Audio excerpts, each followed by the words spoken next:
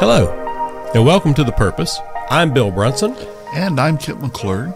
And today we're going to be talking about a story from the Gospel of Mark, the 9th chapter, beginning in the 2nd verse.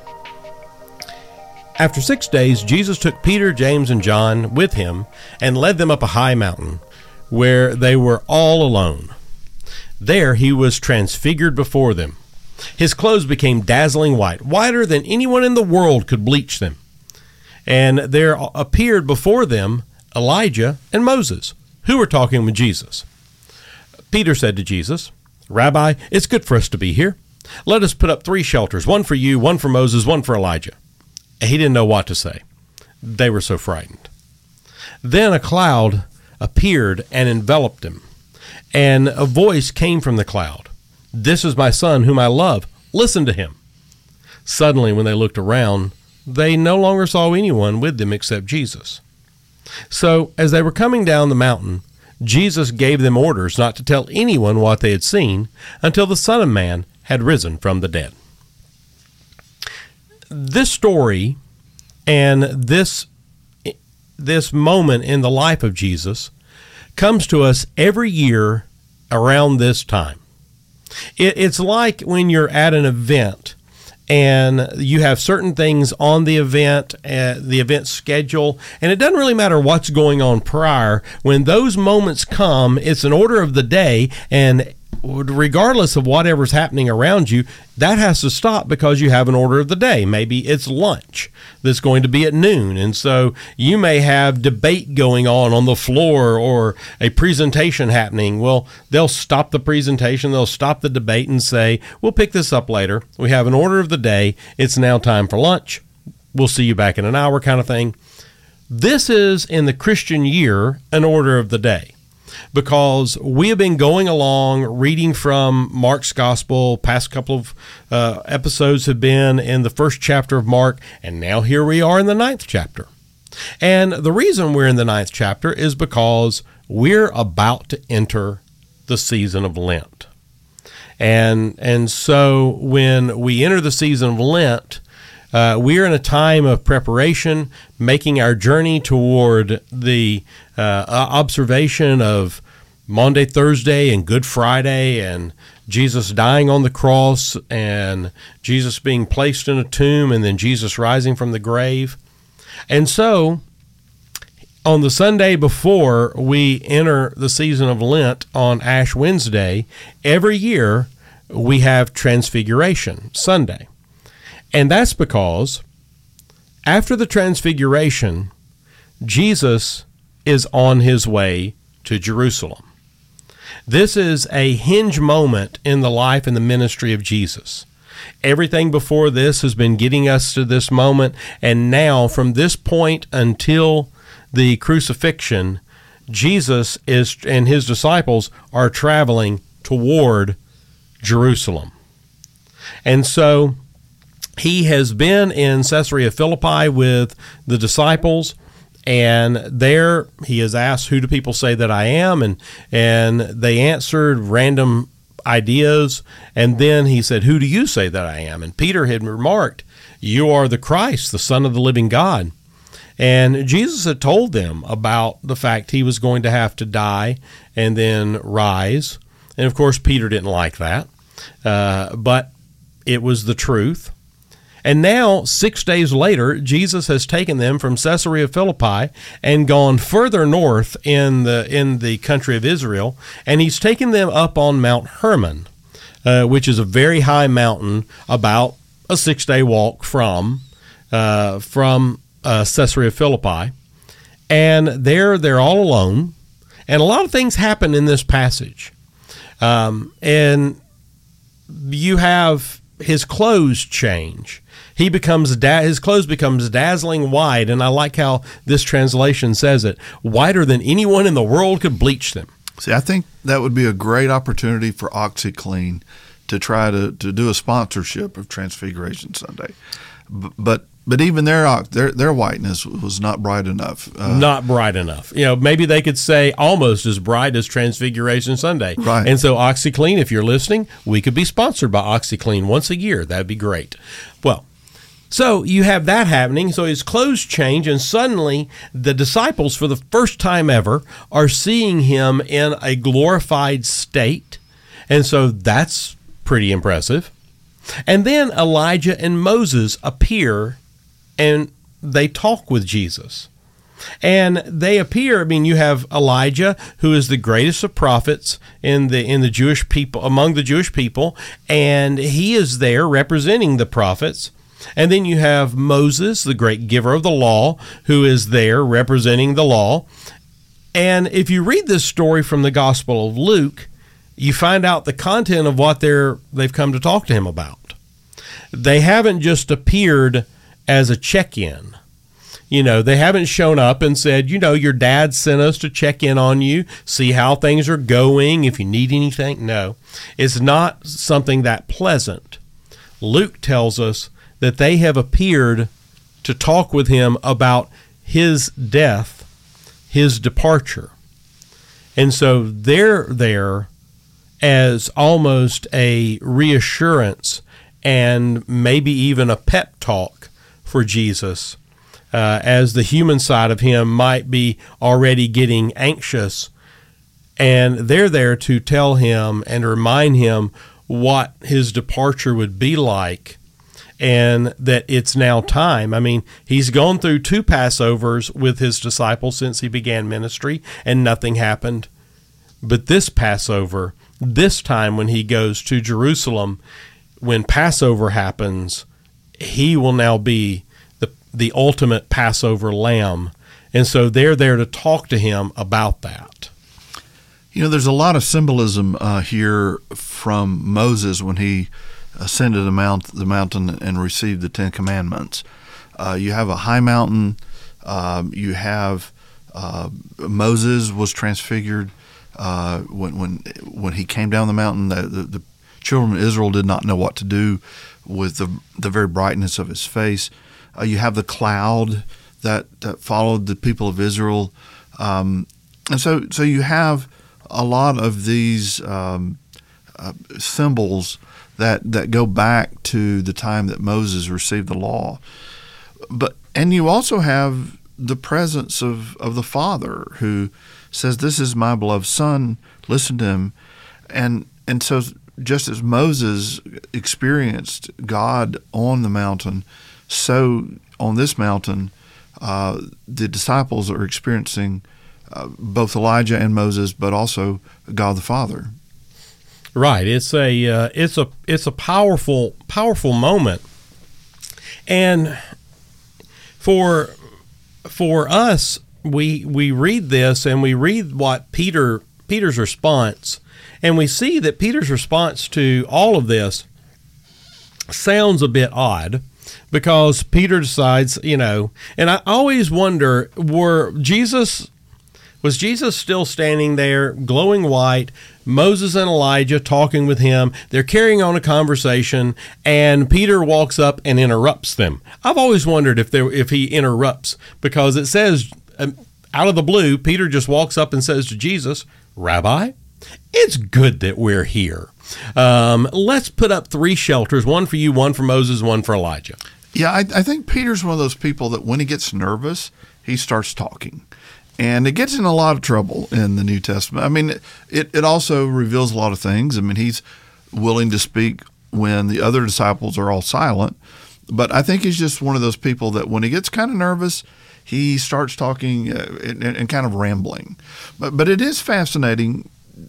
What he recommended here was to set up a more permanent structure so that Jesus and Moses and Elijah would have a shelter to stay there, and it becomes sort of a more permanent situation. But this was a one-time thing for Jesus. I mean, he was this is preparing him for what's coming in Holy Week, and so he kind of rambles, but it also reflects a tendency of human beings to want to take those moments on the mountain when we experience God almost in a real way and sort of glorify that forever and say, well, that's we've got to recreate that. We've got to make that permanent. When in reality, God is always coming in new ways and in places that we never expected. Absolutely. And it's amazing. Peter, he seems to think, okay, we could set up shrines here, as one translation puts it. We could set up temples here, as another translation puts it. And this could be a place where we stay on the mountain and people come to us and it's wonderful and glorious. But that's not real. Jesus isn't going to accomplish his purpose if he doesn't go back down the mountain. Moses and Elijah have wasted their time coming to talk to him if he doesn't go back down the mountain. Of course, I always think about Moses and Elijah talking to Jesus about his death, about his departure, as one proper translation puts it. And I always think, I wonder if Jesus pushed back. It would be my tendency to push back on this when it's Moses and Elijah talking to me about about my death, because Jesus knows that he's going to be lifted up, like he says in the 3rd chapter of John, just as Moses lifted up the serpent in the wilderness, so shall the Son of Man be lifted up. He knows he's going to be crucified. He's going to die a horrible death. He knows the prophet Isaiah has mentioned that by his stripes we are healed. And so he knows there's going to be beating. He knows all of this. He's been to Jerusalem enough for 33 years.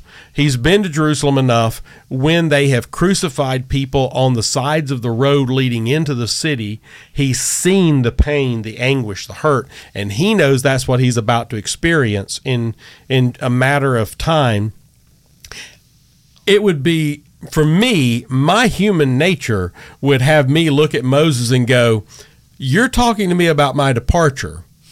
You died of old age. You were drawn up on a mountain, called up on top of a mountain. You were allowed to look over the promised land. Your days, as it said, were accomplished, and you died of old age, and God buried you."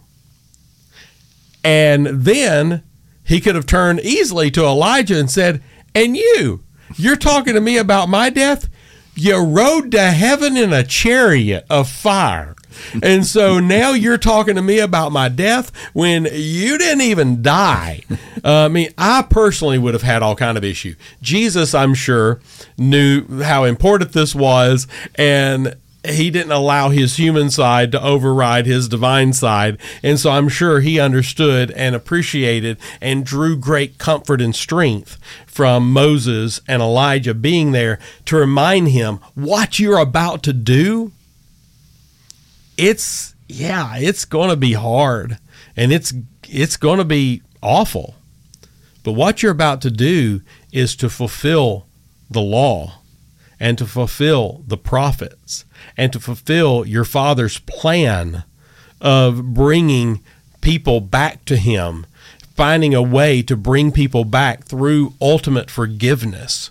And you're about to shed your blood to be the forgiveness of people, to allow us to, anyone and everyone, to call upon you and ask for forgiveness and be forgiven. And so I'm sure Jesus didn't get sarcastic or snarky about it. I'm sure he appreciated it. My human side said I would want to debate this a little bit, because these might not be the two people that really represent death to me. Well, I will say Elijah has come in handy at our house, because we had a cat disappear, and we started going down all the different routes of what could have happened to the cat. And we landed and voted that we were pretty sure that Elijah's chariot came back and got the cat.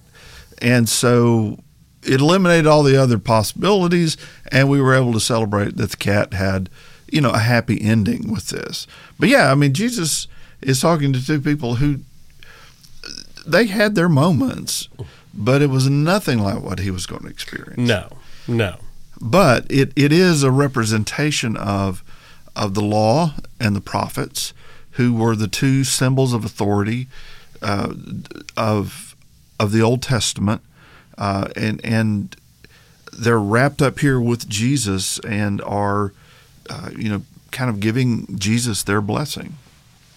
Well, and we look at this passage and we think about how this is always an order of the day. It is always the passage that leads us and prepares us for the observation of Lent and the preparation for Maundy, Thursday, and Good Friday and Easter Sunday.